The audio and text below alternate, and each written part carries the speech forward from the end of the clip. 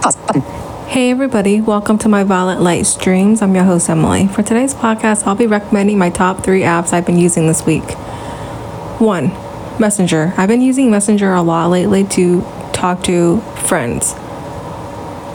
I usually do not use Messenger at all just because I prefer my native standard iMessaging that comes with the iPhones.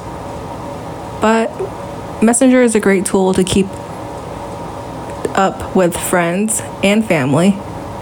I don't use it much for family, but friends for sure I do use it a lot for. And it's a great tool to do that, I believe. It's easy, it's fast, it's reliable, it's convenient.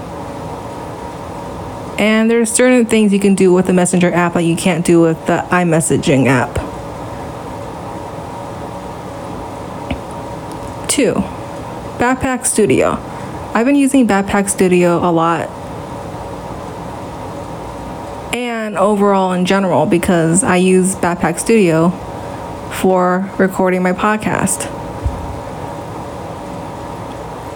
And with Backpack Studio, I'm able to edit, share my different podcast episodes that I record. It's super easy and convenient, and it's super accessible. So I really appreciate the developer for making this app so accessible for completely blind and visually impaired podcasters like myself. 3. Spotify. I've been using Spotify a lot lately. A lot. I've been using it a lot for going to sleep, waking up, working out, while in class.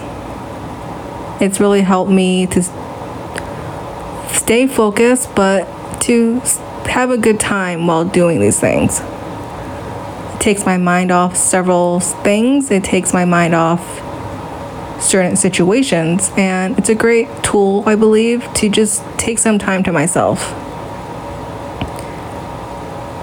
These are just 3 apps I've been using a lot this week and in general.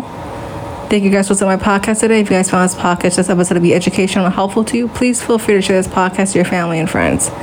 Thank you guys for listening to my podcast today. Mic is on. Button.